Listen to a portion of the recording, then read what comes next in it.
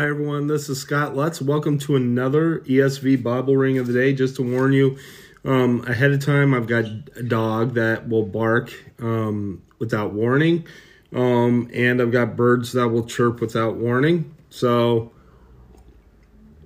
hopefully you can hear this podcast and all that. So let's go ahead and read the scripture. Genesis 25, 29 through 34. Then Matthew 9, 1 through 8. Esau sells his birthright.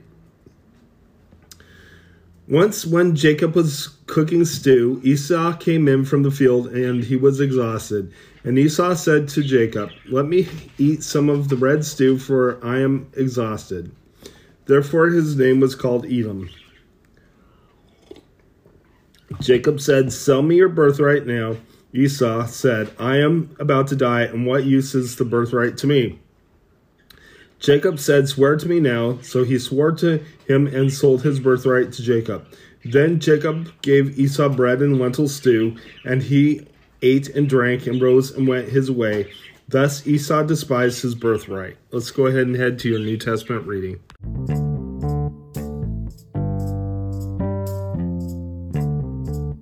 All right, so now we are in Matthew 9, 1 through 8. Let's go ahead and read the scripture.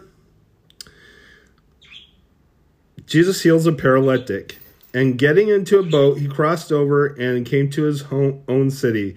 And behold, some people brought to him a paralytic lying on a bed. When Jesus saw their faith, he said to the paralytic, "Take heart, my son, your sins are forgiven." And behold, some of the scribes said to themselves, "This man is blaspheming."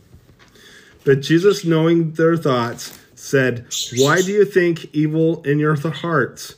For which is easier to say, 'Your sins are forgiven,' or to say, 'Rise and walk'? But that you may know that the Son of Man has authority on earth to forgive sins." He then said to the paralytic, "Rise up, pick up your bed, and go home." And he rose and went home. When the crowd saw it, they were afraid, and they glorified God, who had such authority to men. Let's go ahead and close in prayer.